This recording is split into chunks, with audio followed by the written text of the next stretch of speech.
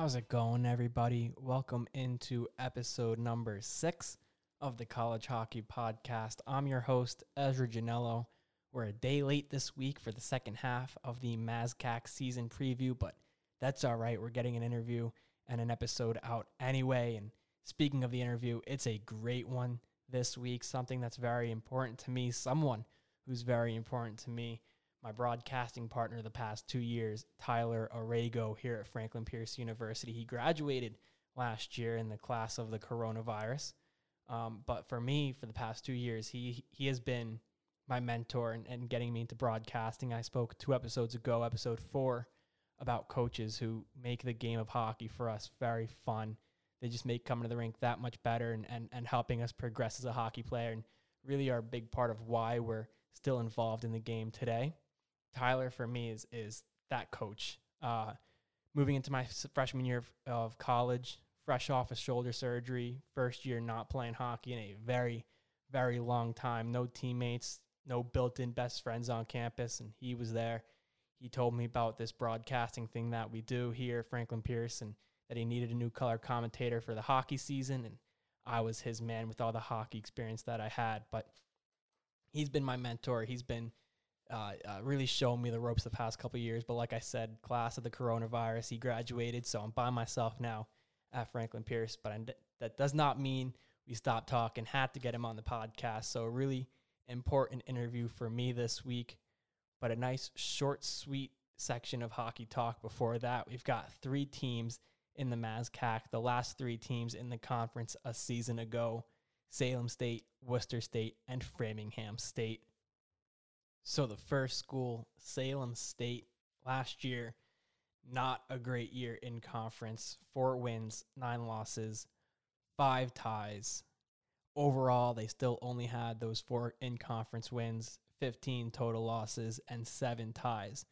So if there's something that there's a good takeaway from the season, I think there's always something good to take out of every situation. It's that they did a good job of pushing games past the third period, getting into overtime, and getting at least 1 point out of every game, but not the season they wanted to have last year for the Vikings. They're not losing a ton to graduation. They're not losing a crazy amount in terms of points. They are losing their leading goal scorer, their leading point getter, in a defenseman of Colin Hofford, number 13.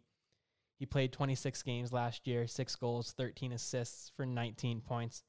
It's something I really like to see. I had a conversation with my roommate about positionless basketball, and he made a comment about positionless hockey in the future, and I think that's never going to happen. You're always going to have those stay-at-home D-men. You're going to have those somewhat bigger bodies on the back end, but Hofford, he found a way to get in on the offensive end of the ice, get some pucks, find his open teammates up on the other end. So they're losing a good point getter in him.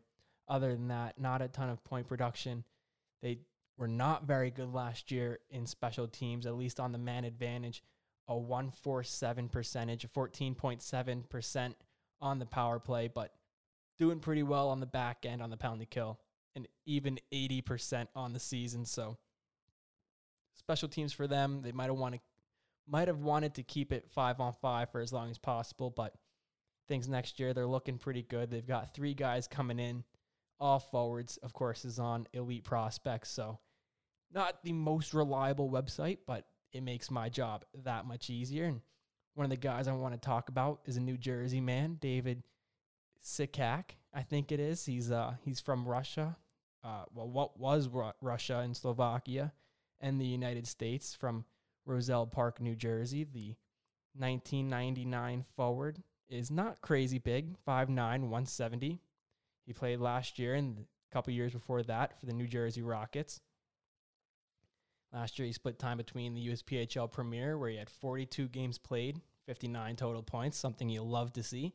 And then 4 games up in the NCDC, again, still with the Rockets, where in 4 games he had 2 assists. So a forward who he can find the back of the net, 23 goals last year, but he also finds open teammates and open ice with 36 assists. So 3 guys that they've got coming in, all 3 forwards. They're looking to have a bounce-back year. Definitely not the ending they wanted. They want to get a couple more wins in the conference and move into a playoff spot that's going to give them a good chance to go on a run in the postseason.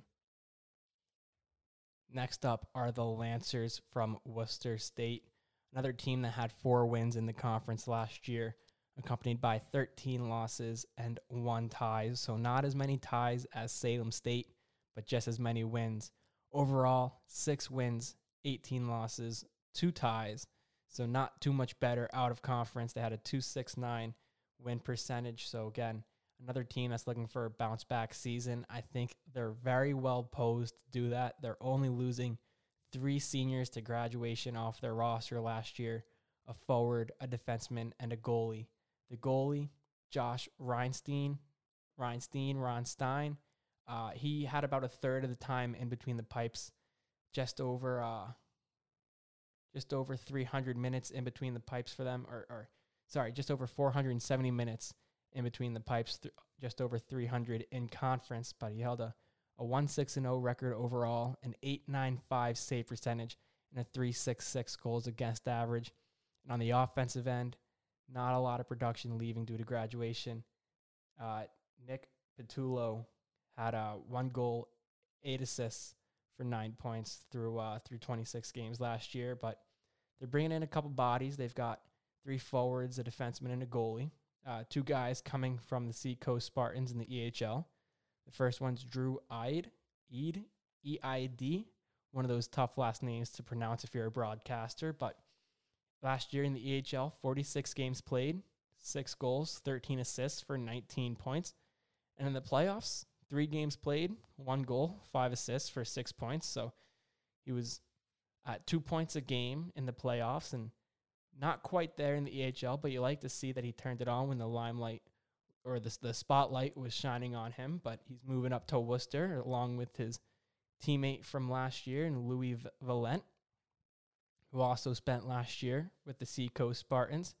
In 30 games played, the defenseman had 1 goal, 3 assists for 4 total points, but 81 PIMs. I say it all the time. I love it when a kid is getting to the box. He's playing hockey the right way, just as long as they're not taking the hooking penalties and the tripping penalties, the lazy ones, as they like to be called. But a team who, if there's one team that we're talking about this episode that's posed for a bounce back season, I think it's Worcester State. They're adding a good amount. They're adding some skill, and they're not losing a ton. They are losing a goalie who shared the pipes in that 3-way tandem that they had. But again, they're not losing a ton on the offensive end. And finally, Framingham State, last but certainly not least. Last year in the MASCAC, they went 3-13-2. It would have been crazy if they went 13-3-2. 3-13-2 in the MASCAC, 4-18-3 overall. They had a 220 win percentage. Not it last year. I know their playoff hopes came down to the last day of the season. They needed one team to lose, and they needed to win. They did their part, but the hockey gods said no for the season. They didn't get to go to the playoffs. But that's all right. They're not losing pretty much anything off the roster. They are losing a goalie in Greg Harney, who he had the net for a good amount of the season last year, and they're losing a forward in the form of Nick McNally, a senior from Grafton, Massachusetts. But what they're not losing is their captain in Ryan Paul, a junior. He had 10 points last year, 6 goals, 4 assists. Unreal dude. He's just unreal. Matt Siegs, another junior who had 10 points last year, 5 goals, 5 assists. Another unreal guy. Soren Kolstrup, their leading point getter from last year, 4 goals, 8 assists, 12 points. And of course, this kid, Mike Janello. I think I've mentioned him a couple times before on the podcast. Someone who I was very close to growing up, my older brother. I think I modeled my entire life after him when I was younger. I think a nickname I had was Mini Mike. But someone or a team that's looking to turn the corner, a conference like the MASCAC where every team but one makes it to the postseason, anything could happen. As long as you have a decent year in the regular season, you get to that postseason. It's amazing hockey how one little bounce can change the outcome of a season, and conferences like the MASCAC just exemplify that. So a team that's looking to make the playoffs next year, go for a little bit of a run, have a better year, they're bringing in the tools to do that. They've got a fair amount of commits on elite prospects, including a goalie in Trevor Stenberg, whose older brother is a Division II college hockey player, and Garrett Stenberg. They've got 5 forwards and a defenseman coming in. So 3 guys from the Springfield Junior Picks, guy from the Worcester Junior Railers, Stenberg's from the Hitmen in New Jersey. You got a guy coming from Minnesota for the Wilmore Warhawks, and a Philadelphia Little Flyer. But like I said, Framingham State, it's so easy to get down on yourselves in a long, grueling season where you only get 4 wins through the entire season. It's so easy to be just a Debbie Downer and get down on yourself, but they are so tight-knit, and they are such a good group of guys to be around. I know I always love going down to Framingham and hanging out with my brother and hanging out with those guys. I mentioned Matt Siegs. He's an unreal dude. I also mentioned Ryan Paul, another unreal guy.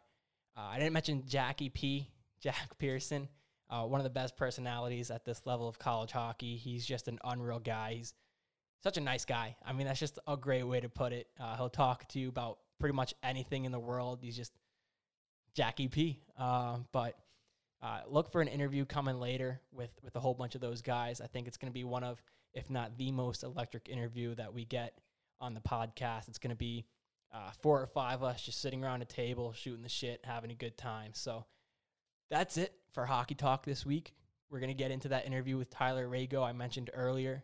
He was my mentor for my first 2 years of college broadcasting. He really got me involved in broadcasting hockey games. He's the reason why hockey games started getting broadcasted at Franklin Pierce. So he's been around the block with college hockey and being on the media side. So interested to see what he has to say and some of the experiences that he's had, from calling conference championships to driving hours just for one game. So we're going to send it over.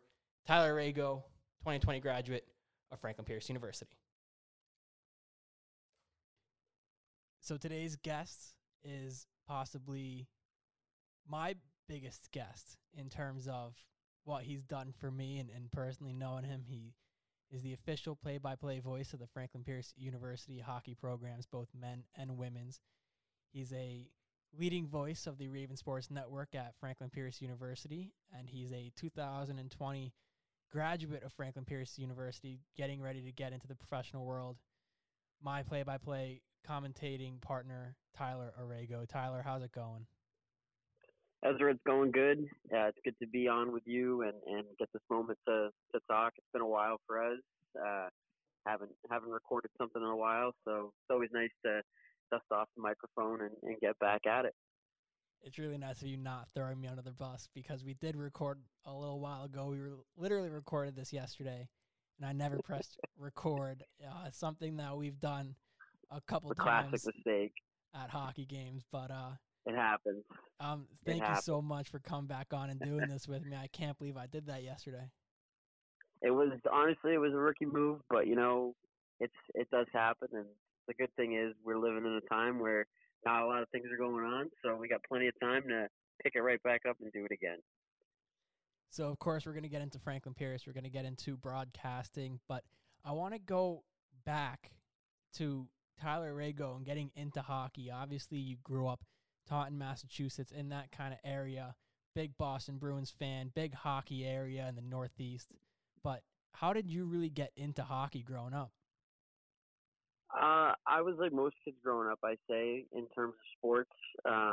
Tried a bunch of different ones as a young kid.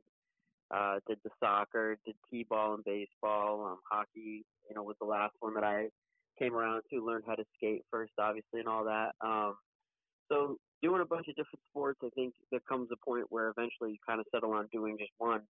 And for me, that one was hockey. I think it was just the one that I liked the most. It was the one that, even though I wasn't the best at it, I just enjoyed it more than baseball and more than soccer. So decided to stick with hockey and played it locally as a kid, squirts and peewees all the way up through high school. And really my dad was the biggest influence. I think his bare minimum goal was to get me and my brother at the time to just learn how to skate. And then if we wanted to play hockey, then that would be great. But my dad was a big fan of the sport and really liked it and enjoyed playing it and wanted us to try at least to play it. And my brother and I both ended up playing all the way up through high school. So I think he definitely exceeded his expectations with us, and had a lot of fun playing it. I wasn't that great of a skater. I only scored one goal ever in my career, but I switched to goal when I was around 11 years old, and I still play in just your regular old beer leagues, summer leagues, and things like that. So still playing it and still playing goal and having a lot of fun doing it. So I owe it all to my dad. So he was really the guy that got that ball rolling and got us into the learn and skate programs and coached on our youth teams when we were little kids. And yeah, he was definitely the consistent presence and motivator for us, I'd say, growing up, myself especially. And then your dad strikes again. You're what, a junior or senior in high school? He's Yep, senior year in high school. driving in the car. You get a radio advertisement, Franklin Pierce University, this new sports media major. No one's Yep. really heard of this sports media major, but he comes home and says you should try this out. Is that really how you kind of discovered Franklin Pierce? Yeah, my dad is a letter carrier, so he spends obviously a lot of time in the mail truck, so he's always got the radio on. But I know when he comes home, he also listens to the radio. And this was around a time where I don't think they're running ads anymore on 98.5, the Sports Hub in Boston. They might be, but I'm not sure. I haven't heard one in a while, but I also don't listen to the radio that frequently. But they, in the beginning, when they were first marketing this new major, they were running ads on 98.5 the Sports Hub in Boston. So my dad heard about it, and when he got home later on that day, this was around the time when we were still looking into schools, and I hadn't really committed to anything just yet. So the timing of it was also perfect because when he told me about it, and I looked it up and got more information, we ended up scheduling a tour and just kind of added it to my list of schools. And once I went up there and got the first tour out of the way, that's when I kind of had a good feeling that it was going to be the place for me. And as cliche as that is, you kind of hear everybody say that. I think it's really true. Like you have that feeling, that gut feeling, like you know that this is going to be the place that ends up working out. And so, despite it being the last school I had ever heard of, it quickly became my number one choice after taking a look at it. That's actually, like you say, it's cliche, but it's so relatable. I mean, Franklin Pierce was the last school I applied to. I went to one of my brother's games. They were playing Becker, I think. Yeah, Becker. Millerick was in the stands wearing a Franklin Pierce jacket, so I applied to the school just because they had college hockey. They were the first school to send me my acceptance letter, so I just threw the tour in the day before Plymouth State, and I ended my Plymouth State tour about 2.5 hours early because I just did not like it. It wasn't like Franklin Pierce. But what drew you to it when you got on campus? Was it Pearly Pond? Was it the athletic fields? Was it just how small the campus was, the view of the mountain? What was it at Franklin Pierce that really got you like, wow, this is home for the next 4? I think that the small aspect of it definitely was something that got my attention because I went to a small private Catholic high school in Taunton, Mass. So my graduating class was like 92 kids, 94 kids. So I didn't go to a very big school. I didn't graduate a very big class. So I think that I wasn't turned away by the fact that it was a small environment and a kind of reclusive environment up there, Franklin Pierce, because it almost kind of fit what I was looking for. I was looking at a couple of schools in Boston, and the atmosphere was just polar opposite. And so I almost felt that would benefit me a little bit better, kind of going somewhere that was low key and quieter and a little more peacefuler, if you will. Maybe I would fit in a little bit better and enjoy it. And that was definitely a big aspect of it. But yeah, definitely the views. I mean, it's a unique college campus. And like I said, I looked at a bunch of schools in the city, and obviously Franklin Pierce is going to stand out for those. And yeah, going to a school in rural New Hampshire that had those amenities like a lake and a mountain, it was different, and it was a good kind of different. And I enjoyed it a lot. And I think in the end, it was more so that small community aspect that really kind of helped me gel and find my way, and eventually end up doing what I ended up doing at that school, which was getting involved and making a lot of great memories. And getting involved, so you're at this new school with this new major, sports media. You get there, step day, was it the first day you got there and you said, all right, I want to commentate hockey, or is it I want to get into it just in general? Like, what really was it that at the beginning stages of Tyler Aragao and commentating at the collegiate level? Well, I think originally the goal was to just see if we were any good at it, because we had to make it. There had to be that decision fairly early on as to, okay, either this is something that is for me that I can work with, or it's just not clicking. We tried it. We'll cut our losses with it while we still can, and pick up another major, or just go back to the drawing board altogether. But I think originally when I first got there, my goal was to be more proactive. I wasn't a very proactive person in high school. I was very much a behind the scenes type of kid. I was very much didn't like being out kind of in the at the forefront of things. So I wanted to change that in general.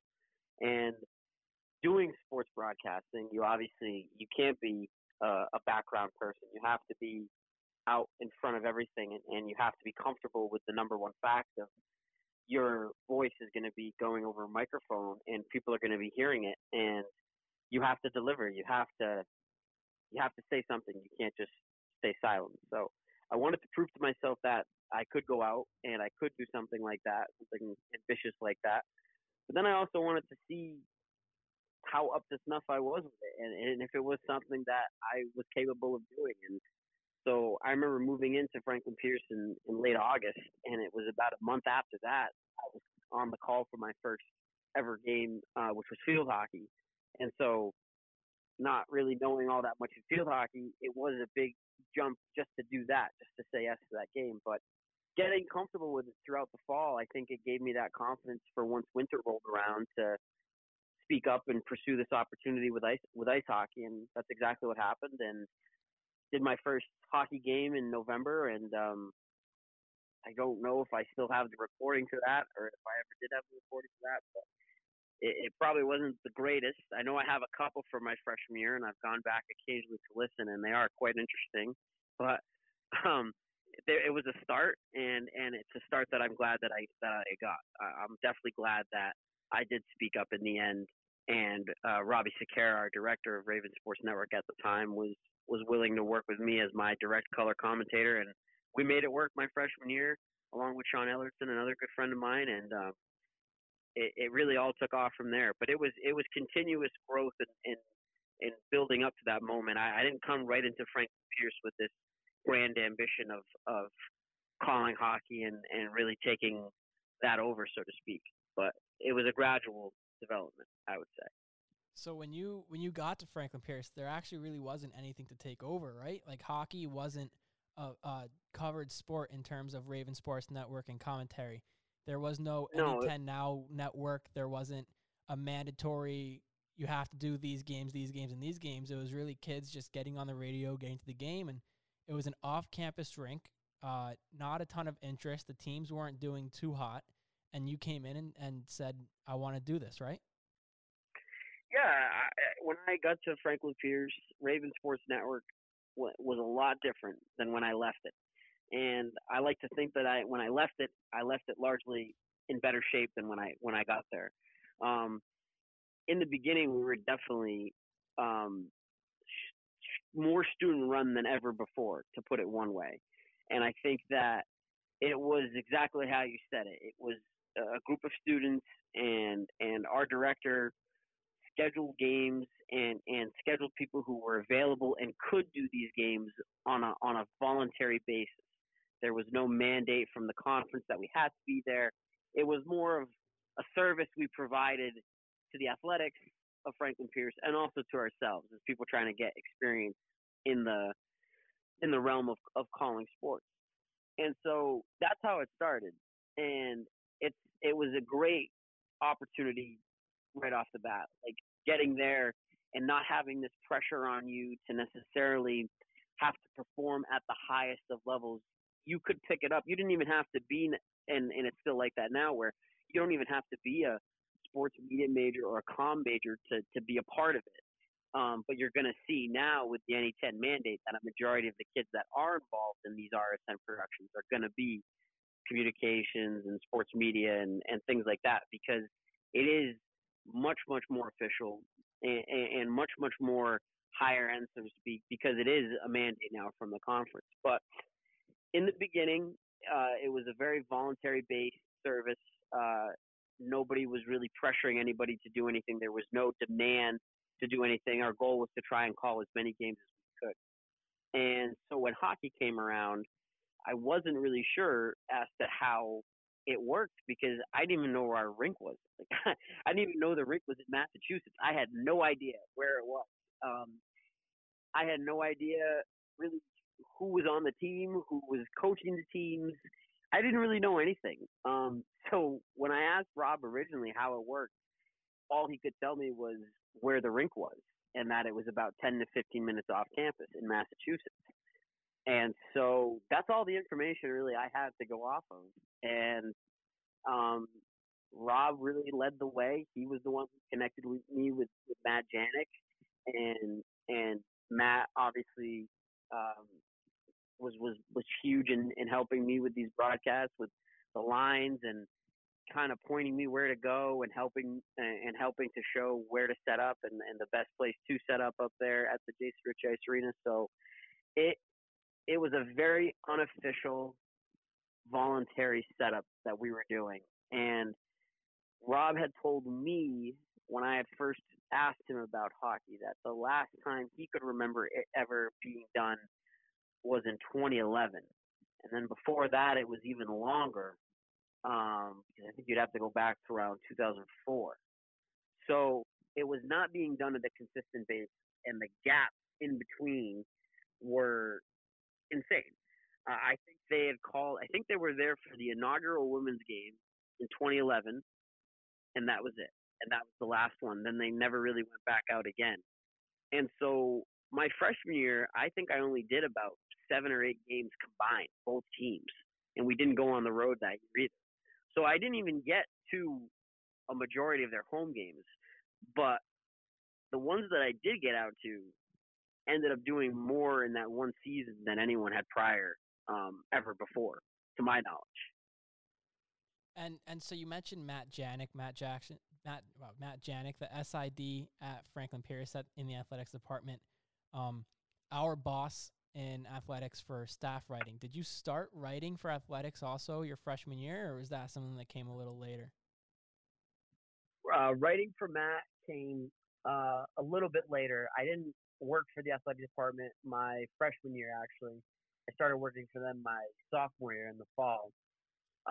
Started off, I originally wanted to write for them, but as you come quickly learn, there is no such thing as just being in charge of one aspect when it comes to sports. You often find yourself doing a lot of different things. So my job working for Matt and working in the athletic department was great because it taught me a lot.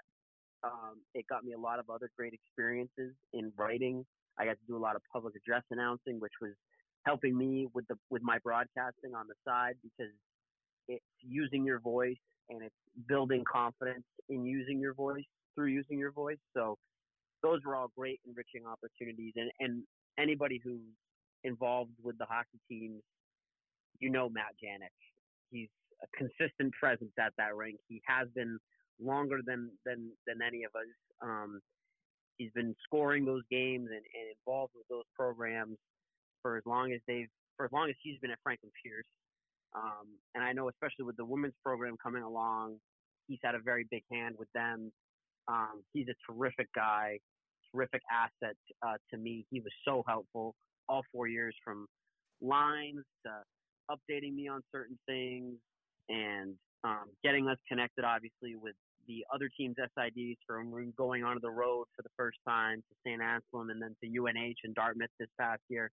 Matt's the guy. Matt's pulling all those strings behind the scenes to help us out. And thinking to myself, you mentioned off the top, I'm graduated now officially, and I have to now be my own Matt Janik.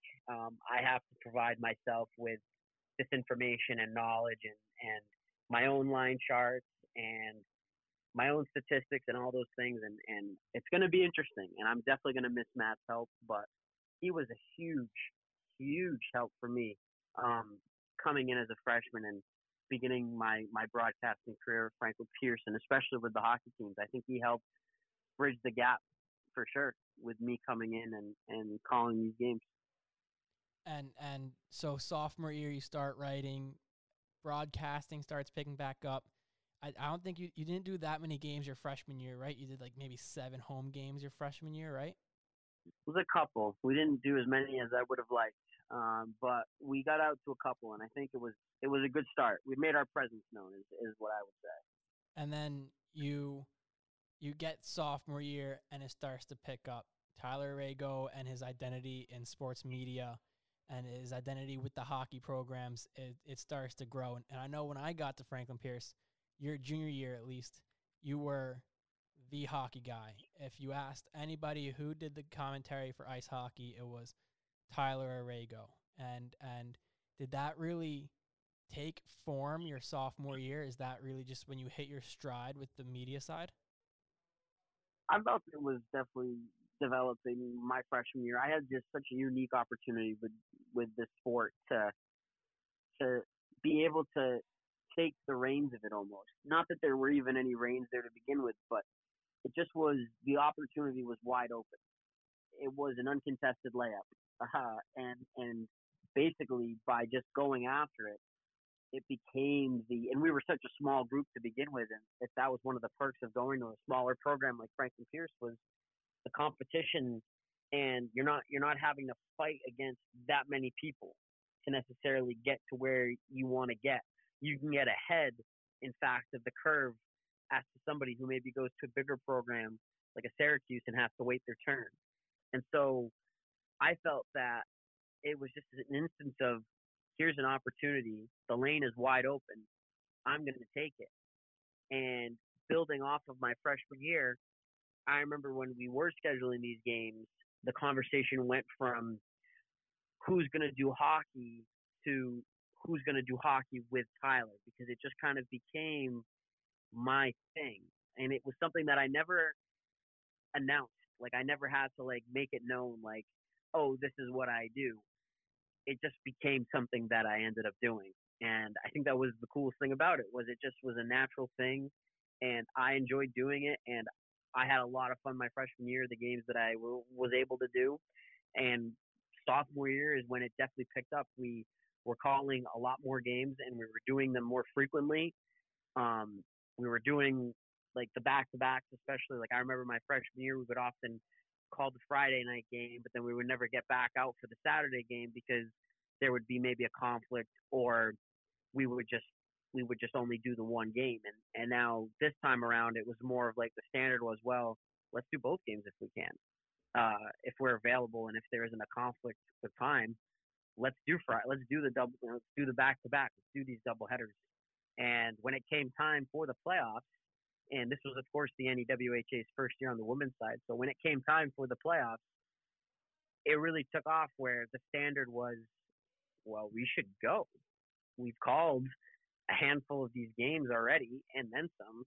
They're in the playoffs. Let's go. So it grew very quickly from being just an obligation to no, this is something that I'm going to take up, and I'm going to make sure that we're doing as consistently as possible, and we're giving it our best. And I think sophomore year going into junior year, that those 2 seasons in particular were the biggest ones in terms of solidifying that. And you get to your junior year. Now I'm showing up. You lost your color comment. Your color commentator of Sean Ellerson. I remember that was a big worry of mine, actually. Not that I ever doubted you per se, but losing somebody who I worked with prior for the last 2 seasons and was somebody a good friend of mine away from RSN and away from athletics and was somebody who I felt I had tremendous chemistry with, especially when we were calling hockey games together. It was a big question mark because I didn't know what to expect and I didn't know if there would be a situation where I would have to maybe pick between like a group of people or a couple different people or if I would be alternating with different people. So when it was really just you, I was thrilled because that meant that, okay, I'm going to be able to really spend some time with this person and get to know them and develop this relationship and not have to worry about, oh, I'm doing these 2 games with you, but then the next 3 I'm doing with somebody else. So the fact that we didn't have that carousel, so to speak, going on was huge. And then we ended up doing 23 games my junior year. And I think about 19 of those games, or 18 or 19 of those games were with you. So it was a pretty impressive year. And honestly, it didn't take long to erase any doubts that I had. I think it was maybe after the first 4 games we did together where I was like, okay, I think we've got a good partnership going on here. I think this is going to work. You tend to know those things pretty quickly. I feel like, at least, when a relationship is gonna pan out the way you think it is, and it obviously did. So. And you didn't know this, but like I met you this summer before my freshman year. You were at like an RSN booth, and you were talking to me, and I said I played hockey for 13 years. Just got off of playing junior hockey. Like I commentated games when I got hurt, and you're like, oh my god, like that's unreal. Like my color commentator just graduated, and then I get to Franklin Pierce. We get into the first meeting. You're the fall director of RSN. We get to the winter. You're doing the last meeting. We're going over the first week of games. And we get to the hockey game, and you give it to your roommate. And I'm like, we just had this conversation in the summer that I was going to be your color commentator. And then what happened? So I didn't even do the first game with you. But like you said, after those first couple games that we did it together, obviously something clicked and we had that chemistry going. I think it was a pretty good partnership for the past 2 years. But the junior year for you, it ends off pretty well. The men's team, they didn't make playoffs, but they had a better year than in years past. But the women's Yep. team, they go all the way to the NEWHA finals. They go to St. A's. We get 2 away games in that building. The first one was a victory against Sacred Heart, and the second one, a tough loss where they lose in the championship, looking for their first championship in the NEWHA. Was that something that you really looked forward to, was being able to go on the road a little bit more often with these teams? Well, it was exciting the first time. I remember going to St. Anselm for the first time for that first game my sophomore year to backtrack, and it was such an exciting experience because it was my first time calling hockey in a venue like that. Um, and not to knock our rink because it holds a very special place, and I've had a lot of great calls and a lot of great memories in that rink. But when we got to go to that playoff game in St. Anselm for the first time at the Sullivan Arena, it was breathtaking. It's call that game from that venue. It was a great memory in that regard. The first game I ever called in that building was not good. It was a 7-1 loss to the Hawks, and so when they came back the following year, a much better, a much deeper team, a team that last out in the playoffs, finished third in that tournament, and beat Holy Cross in double overtime, and proved that they could hang in there with the big gunners of that conference. They play a really incredible game against Sacred Heart, a game that got pushed back because of time. And I remember that game being a back and forth affair, and them pulling out a 1-goal victory and punching their ticket into a championship game. And I realized on the way back that that was going to be the first championship game I was ever going to call. So that naturally was an exciting thing for me. And you start thinking in your head, like, the moment. And because that's what broadcasting is really all about. It's about translating and describing the moment that's happening. And so the moment was, well, this team has an opportunity to win a championship, and in order to do it, they're going to have to beat a program that they've never beaten before ever. And they only have the one other tie. It's all been losses. So this was huge. Like, it was such a big game, and they gave it a good run. St. Anselm was unbelievable that year, and they were undefeated in the conference. They only had the one tie against Sacred Heart way back at the beginning of the season. So it was definitely their trophy to lose, and they didn't lose it. And so as much as it was disappointing, the end result of it was a thrill to be there. It was a privilege to be there, and I was so proud of the team and how they competed and played. And they were a goal away from being right back in that championship game. They were right down to the wire again, and unfortunately came just short against the Hawks. And that was another game where it was such an unbelievable thing to be a part of, such a insane game to have called, and yet the result, unfortunately, was just not what we could have hoped for. So it's a bit oxymoronic, I feel like, but they're good memories to me in some extent. I'm very glad that I was there and got to be a part of it, but I absolutely wish they could have won those 2 games, no doubt about it. And I remember last year, second semester after the hockey season ended, we got into a little bit of a funk because we were out of calling hockey games. I mean, it's the most games that you called up to your part of the career for that like one season. I've never called college hockey, and now I'm done calling college hockey. It's like we're ready for the next thing. You end on a loss, and you never like ending the season on a loss. And then we come back for your senior year, my sophomore year. The women's hockey team announces that they're now NCAA Division I hockey. The NEWHA gets brought into the NCAA, and we get the schedule out for the women's hockey team. And September 29th, 2019, we go on the road to the University of New Hampshire, and that was just whoa. I mean, it was certainly eye-opening. And again, just another moment where I was so tremendously proud to be a part of that program. I mean, when it when there were the rumors and the rumblings that this is what was going to happen, I almost didn't. It almost didn't sound right because I just was like, we're going to really field the Division I program now, and my skepticism and my doubt was quickly put away because I realized that the sport is growing in such a direction where now is the time. Now is the time to start laying the foundation out to compete at this level. It's there's so much talent out there, and we saw that this year. The recruiting class of what Coach Stockton was able to bring in, and the players and where he was pulling them from. You know, the recruiting class is growing, and it all came together. And honestly, this season, I've said it before, but it was the best one for me. I can't speak for any of the players, but I'd like to imagine that on both sides of the aisle, they would agree that so far, last season was the best. I can certainly say from a broadcasting standpoint that I felt that I believe that I think I did some of my best work this year, and I think that's just it can be attributed to just the growth that I've seen throughout all the years. The growth in these programs, it's really it's there. It's a tangible thing. You can see it materialize right in front of you.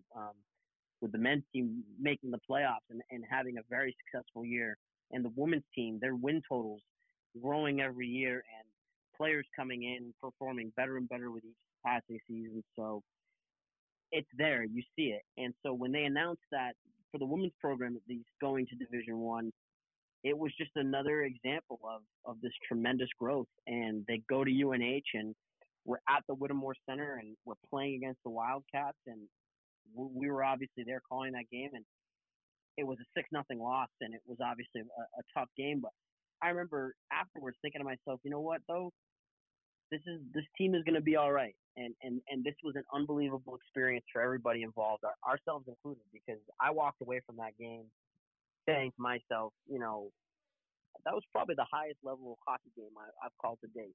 And that UNH team has some great players, and a couple of which were drafted and signed in the NWHL. So look out next year for them. You got Taylor Winkowski and Carly Turner. I mean, a couple of really good players, and that's not even all of them. But Franklin Pierce played against them, competed against them in the first game of the year. Emmy played phenomenal in that game, as she did all season long. I mean, it was a great first step, I felt. And it really started what ended up being such a great season of hockey. Yeah, by the way, you can't mention players getting drafted into the NWHL and not mention Bridget Prentice. What an unbelievable moment that was. I was so over the moon for her. Bridget, drafted by the Metropolitan Riveters, the first pro draft pick in Franklin Pierce hockey. So well deserved. I mean, she was so unbelievable for them this year, and she arguably was one of the most under the radar players in Division I hockey in terms of the women's side of the game. I mean, if she was doing this at, say, a BU or a Northeastern or Boston College, I mean, her name would have been all across the country. And we're a small school, yes, but with a player like that and with her getting drafted, it does such a number for the program, and it's also deserved for Bridget because she was unbelievable on the ice and she's an unbelievable person too. I had the privilege to live with her on the same trip at Franklin Pierce and know her off the ice and work with her in the athletic department. And yeah, she's great, and it was a pleasant surprise. I was apparently this was something that was people were aware of, that the Riveters really were interested in her and they were trying to get her out and suited up before the season ended. There were conflicts though with Franklin Pierce's season and all that stuff. And so when I saw the news that Bridget was picked, it came as a surprise to me, but not in a bad way. Just that in a way I just wasn't expecting it, and it was something that made me extremely happy though, because she's awesome and can't wait to see what she does for the Riveters. They had a pretty tough power play this past year, so I'm sure that if they put her on the power play, they'll see an improvement there, undoubtedly. I was gonna say, I think the coolest part of the entire thing was the GM coming out and be like, yeah, we picked Bridget Prentice because of her power play ability, because of the amount of goals that she scores on the power play. But I think this year, your senior year, this past year, in hockey at Franklin Pierce in general was just a boom for us, for the men's team, for the women's team. The men's team 16-12-4. I looked at their archives. It's actually the first year that they have gone overall over 500. 500. Correct. And they go 16-12-4. They played the most amount of games by any team in the NE10. They had that unbelievable 9-game heater, 8-game heater in the middle of the season. They beat St. Anselm for the first time as a program. The women's team beats St. Anselm as the first time as a program. They play UNH, Dartmouth, and the University of Maine in their first 3 legit NCAA D1 games. And off the ice, we really became more a part of the programs. Everybody says that like we're on the team, but we're not on the team. We're not rostered. We don't have numbers, but we hang out with them off the ice. I know you're really good friends with Bridget Prentice, Delaney Guimont, Carolyn Drown, all these athletic workers. I mean, I'm friends with a lot of the sophomores and juniors. I didn't really know the seniors that well, but in Franklin Pierce hockey this year, I mean, every day was just a new all-time high, and everything was going on. We're breaking records every day. You got players like Alex Lester, the most prolific scorer in Franklin Pierce history. I mean, it's just this past year was unbelievable for Franklin Pierce hockey. It really was, and I think that's what made it so special, was that it was the last year, and I think everybody wanted to do their best and to finish out the best that they could. And I think that the goal was to maximize the time, because especially for me, I knew that, okay, there are a finite amount of games here. I am not going to be able to get to all these games. And so I need to pick my spots, and I need to commit myself to as many as I can, because I don't want to miss any. I really didn't. And I ended up missing a couple, some that I didn't want to miss. But in the end, it was always trying to maximize the time.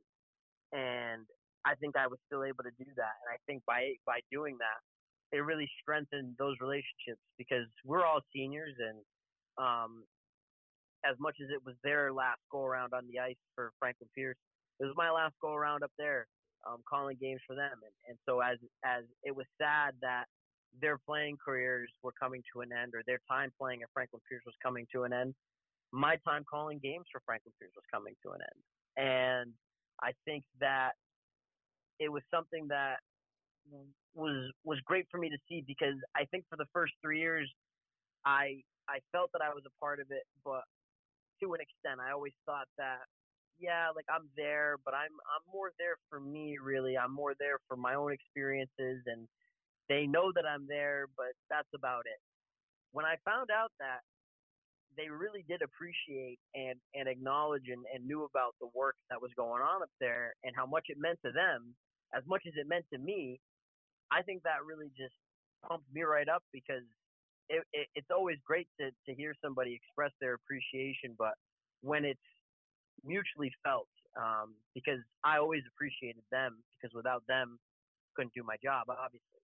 So to hear it though from them that they loved having me out there, and they were appreciative of my work and believed I was good at my work and loved having me cover their games and didn't want anybody else to do it and all these things. I mean, that's a special thing. And you start to meet them off the ice and hang out with them more as just, you know, college kids and college students. And it just enhances that relationship and it creates a really special dynamic and you get to know them a lot better off the ice. And that's something I never took for granted. And I was so happy my senior year to finally have done it, to finally branch out off the ice and away from the rink and really get to meet them and know them and hang out with them because they're great people and they're a lot of fun to be around. That's for sure.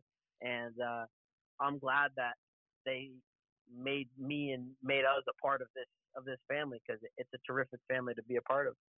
And I think it was in the beginning of the year. It was like we'd see him at like their house. We'd go to Lakeview and we'd go into 4 in the men's house and we'd see someone. I remember Matt Toombs. I saw him in the beginning of the year and he goes, "Hey man, like really good job on that call the other night. Like I went back and listened to it or like great job. You look good up in the corner." And it was the same thing. Like I'd be saying to him, like, "Dude, you look unreal on the ice. Like great game. Like love that goal and that slap shot from the blue line." But then as the season went on, like we'd walk in and it's like, "What's up, boys? How's it going?" Or "What's up, girls? How's it going?" It became that kind of a dynamic. But I think the coolest part for me from this year was one, the girls, they'd look up in the corner during warm-ups and they'd see 2 random faces. So if we were working for athletics in the score box or if it was one of us and someone else, they'd be like, "Who the hell is that? Like, who's with you? Where's the other one? It's got to be both of you up there, not just one." And the other one was parents and people at Franklin Pierce taking our audio and putting it on top of the audio of other broadcasters. So when we went to away games at St. A's for the girls, they'd take our audio and put it on the St. A's stream. Or when we went to Assumption and Boston, everybody would take our audio and tell us, they text us during games and say, "You guys are so much better than them." And families were reaching out. I know Delaney Guimont's mom is a fan of the Pierce Hockey podcast. She's DM'd us and put us on her Instagram story a lot. But I think really that's the coolest part. And the big thing about Franklin Pierce Hockey is they're a family, but they're very inclusive as to who is included in their family, and they're not exclusive as some hockey programs in this country are. No, and I think that's definitely what I'll miss the most. I think that going on to the next stage of my career, it's definitely going to be a much more, in a way, professional atmosphere. And that doesn't mean that these relationships can't exist, like these deep relationships or these close relationships. I feel like my goal is to establish a similar vibe to wherever I go next, whatever team or organization that is. I want to have that connection to the players on the ice and the coaching staff where I can talk to them about the game, get to know them a little bit better, this, that, and the other thing. But when you're in college and you're all the same age and you're all kind of there doing the same thing, involved with the same thing, it creates that unique dynamic. You're all kind of in it together. And even when you're away from the rink and you're not calling them playing a sport, you can still talk to them and say hello and have conversations about different things. And it makes for a unique atmosphere. And it's something that I'll miss the most. And I definitely owe it to them though, because like you said, they were open, and it took me longer than I would have liked it to, but I'm glad that my senior year I started really taking up their offer that you can, you're much more than just this person who shows up to our games that we don't know really is there half the time. And to know that they were appreciative, like I said, and that they knew why I was there and what I was doing and all that stuff, and that we were giving them, the attention and the coverage that they deserve as well. It all worked out so well, and it was such a perfect relationship, really, in that sense. And I doubt that I'm going to really recreate that ever again with another team, but it'll go down into what made working with them so much fun. And so we have to talk about it before we finish up. The NAWHA semifinal this year, 2-1 loss at St. Anselm, the Sullivan Arena, and it was a weird day from the moment we woke up. We're on our way to the rink, and we're driving with Taylor Abbott. She's one of the girls that ran the women's hockey social media accounts with you, and she gets a call from Cassie Peterson, one of the assistant coaches, says Stockdale forgot his jacket at the Rich. We got to go get it. And we're already almost halfway to Manchester. We turn around. I'm driving. We turn around, go get it, because I looked at you and said, I am not going to be the reason why we lose today.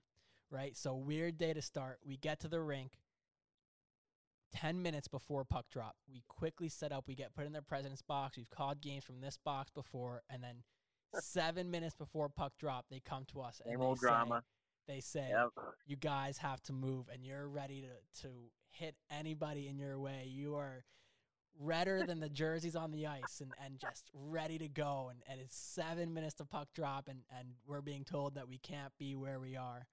I mean, it's just that exemplified the game that was about to happen, because Tyler, that game went 5 overtimes. And that funny, Ezra. Well, that game was crazy, right? It was 8 periods long, and yet I think those coaches sat there and watched that game from that president's box for about one of those periods. So the fact that there was such a big deal of us setting up there, a place in which we had prior clearance before from their own SID, and there was just all this drama that had gone on before we had gotten on the air. And it happened before during a regular season game too, when we went back in January over winter break. But there's always something when we go to the Sullivan Arena. It feels like you get that atmosphere that they don't want us there, or they don't like us there, or they don't think that we should be there. But nonetheless, we're there. And that game was one where, like I said earlier, it's something that I'm so glad that I got to be a part of it, because it was such an epic thing to witness.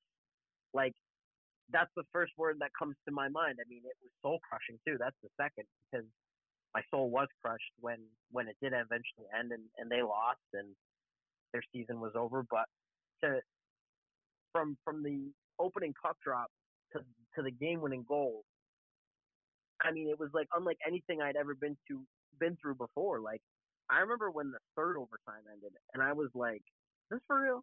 Like, I called a double overtime game once, and that game ended very early into double overtime. I think it was like 2.5, 3 minutes into double overtime. So when the third overtime ended, and we had played 2 full hockey games now up at this point, and it was still 1-1, I was like, okay, this is something special. And then it just grew. They played another full period, and then they made the announcement even mid-game over the PA that to those people there, you have now witnessed the longest NCAA women's hockey game of all time. And that was just like, it was one of those moments where you're like, holy bleep, like, that's cool.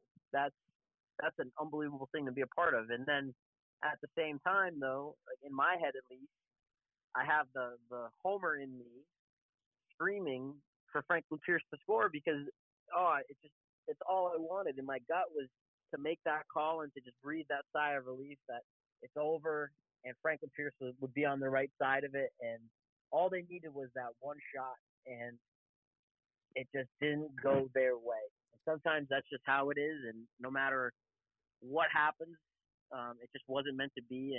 And I think the most heartbreaking thing of all was looking down to my left towards the goal after it had been scored, and Emmy Ostrander, who played just so unbelievably well in that game, 79 saves on 81 shots, and to see her just kind of drop her head into her glove, it kind of just summed up the night for me, where there was no good feeling. It was the last game I was ever going to call for them. It was the end of their season, such a crushing way, and yet after getting through that original wave of like sadness and processing that on the way back home, I sat there and thought to myself, wow, I just did that. Like, I was there from start to finish, from the Caitlin Brightbill power play goal to the Katie Meehan tying goal in the third, and then however many minutes it was from that goal midway through the third period to Madison Spray's game winner in the fifth overtime. I mean, I was there, and we called that entire game, and that is an incredible accomplishment. And it's as it stands right now, the most epic thing I've ever done, the coolest thing I've ever done in terms of sports broadcasting as a whole. it's just unbelievable.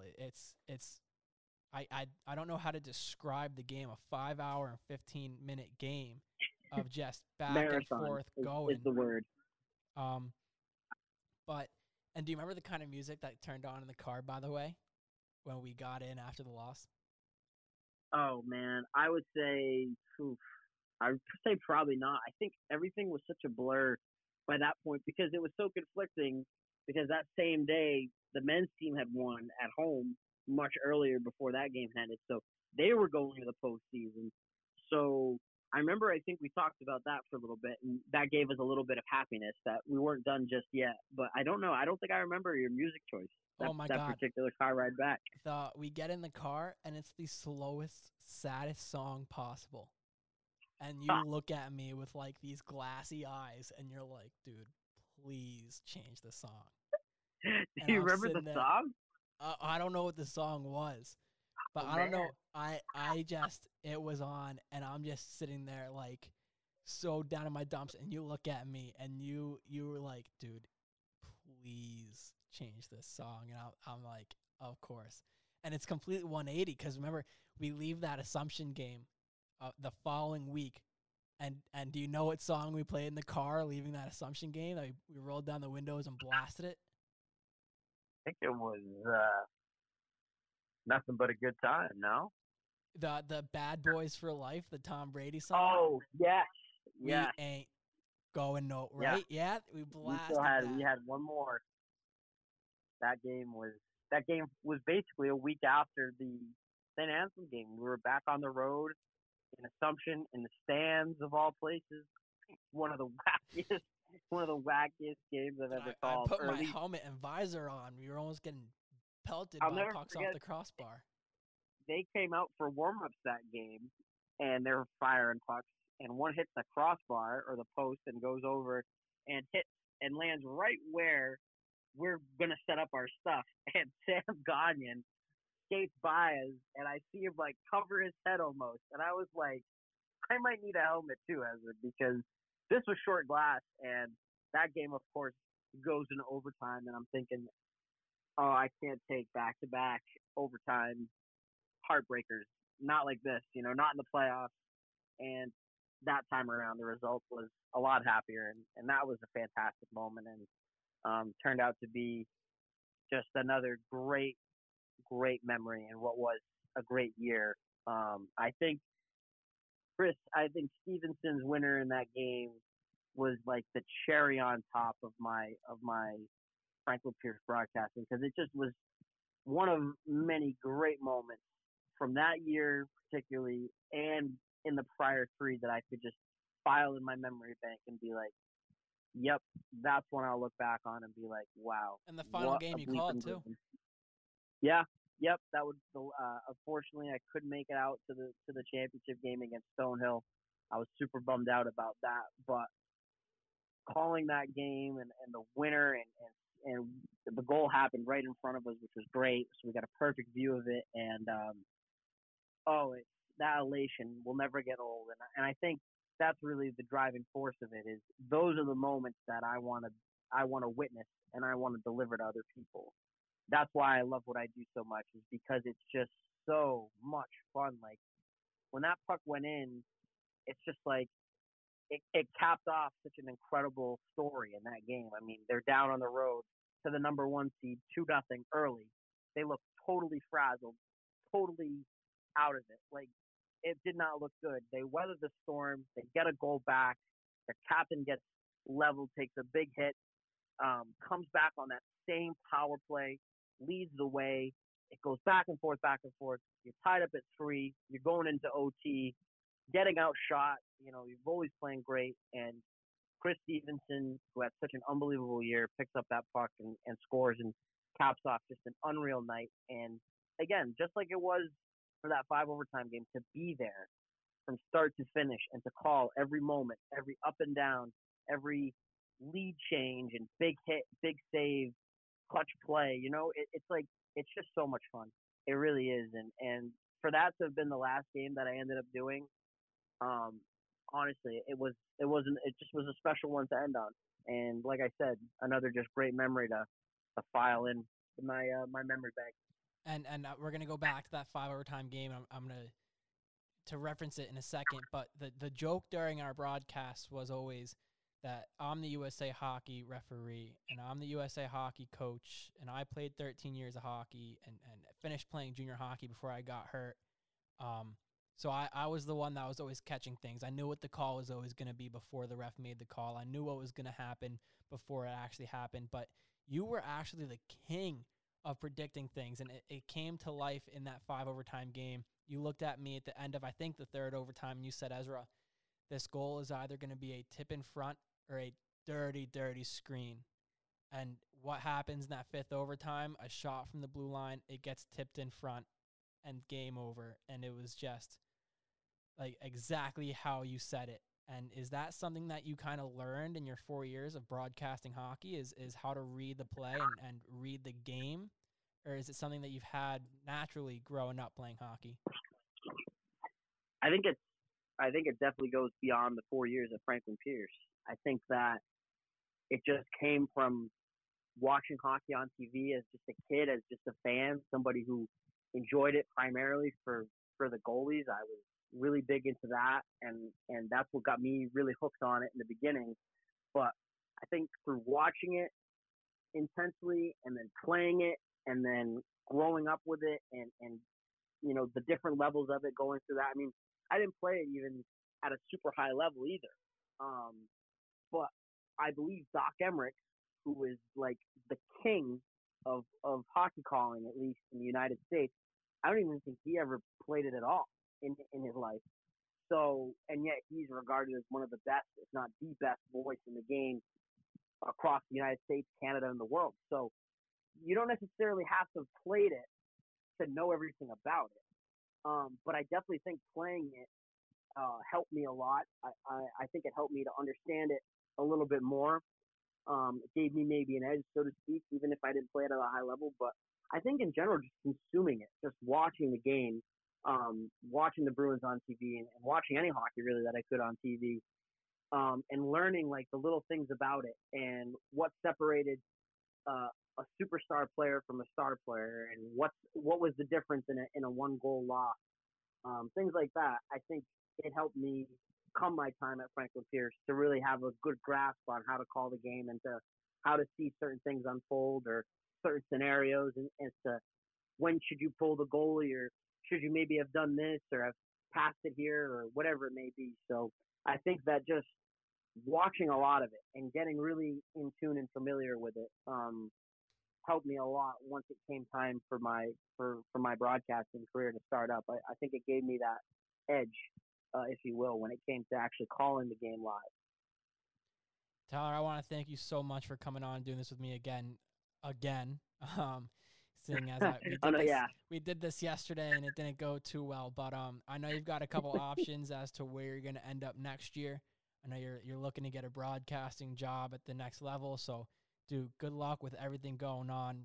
Come back to Ringe and Franklin Pierce. Call a game with me again. But I cannot wait to see what happens with you and where you go, because you're going to go far in the broadcasting world, Ty. It's exciting stuff. Even with this whole pandemic and the uncertainty, cast out a few lines for some jobs and just see where we go from there. But that in of itself is exciting. If I am still around the neighborhood, I've told a couple of players that I definitely would be by to at least watch a game and take one in. And if the opportunity ever were to arise, I would put the headset back on again for sure. So I still have my charts, I still have my information. So for both teams, and I can always update them if need be, if it ever came up, because I'd love to call one more game for the guys and the girls. They mean a lot, and I would certainly take up an opportunity, even if it was for just one more game. I would take it up. But I think I'm gonna land somewhere. I think something's gonna fall through. I feel pretty good about it. And bottom line, it's exciting, and it wouldn't have been possible without Franklin Pierce and without Franklin Pierce hockey, because really, that's where, when I look back at it, however far I get, that'll be where it all started for me. All right, Ty. See you later. Ezra, thanks for having me. Always great to talk to you, my friend. All right, bye. big thank you to Tyler for coming onto the podcast and talking to me about his time at Franklin Pierce. It was an absolute marathon of an interview.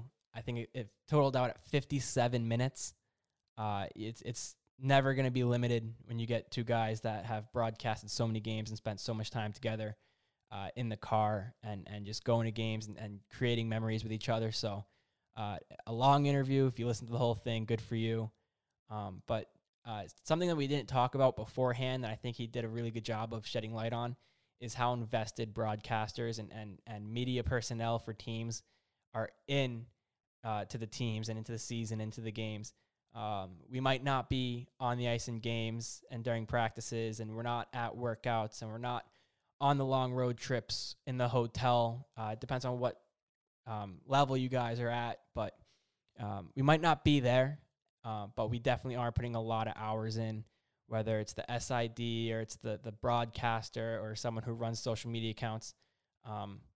There's a lot of work that goes into it, and I had the pleasure of seeing it from both a player's perspective and a media personnel's perspective. And it's pronunciation charts. You have to learn the names and how to pronounce them for all the opposing teams. You got to get cheat sheets going, game sheets going for not only your team, but visiting teams. You got to get statistics down pat. You got to watch other games going on in the conference and for your team if you can't be there, and go back and look back at old notes and do a whole lot of game prep. And don't get me wrong, there are those broadcasters that show up 30 minutes before the game time and they leave 30 minutes after the game ends. And that's all the effort that they put into the game. But you've got broadcasters like Tyler, myself. There's a guy out in Utica. I think his name's Ray, who he seems to be doing a whole lot with Utica and what they're doing out there with their program. There's a kid who's got a D1 college hockey podcast that he's doing a lot of work with, where he's got interviews going every day. So again, just next time you see your broadcaster, just realize they're putting the hours in too. They might not be on the long road trips and at the workouts and on the ice, but trust me, they're awake at 4:00 in the morning recording the outro to a podcast. They're getting game sheets ready and learning names and doing their homework, right? Watching tape and getting ready and getting prepared, doing prep work for the start of the season and for game time. I can tell you all of my game sheets are already ready. It's the end of September. Our first game isn't until the middle of January, and all my game sheets are done for Franklin Pierce, for all the teams in the conference. Same thing for the NEWHA as the NE10. So that's going to do it for episode 6. My little rant is over, but great end to the MASCAC season preview with the last 3 teams in their conference. A great marathon of an interview with Tyler Aragao. So episode 7, it will be out next week. We dive into a brand new conference. Don't know what conference it's going to be yet. It might be a little bit of a surprise, but we're going to have a great interview with someone associated with that conference. Yeah, so make sure you listen in. Give us a follow on social media, Instagram and Twitter, at College Hockey Pod. It's at College HKYPOD. Make sure you share the podcast with your friends. We want to get this listenership up to as high as possible and try and reach as many people as possible. So give us a follow, Instagram, Twitter, at College Hockey Pod. And until next week, enjoy your week. If you're Jewish, happy holidays, and we'll see you next week.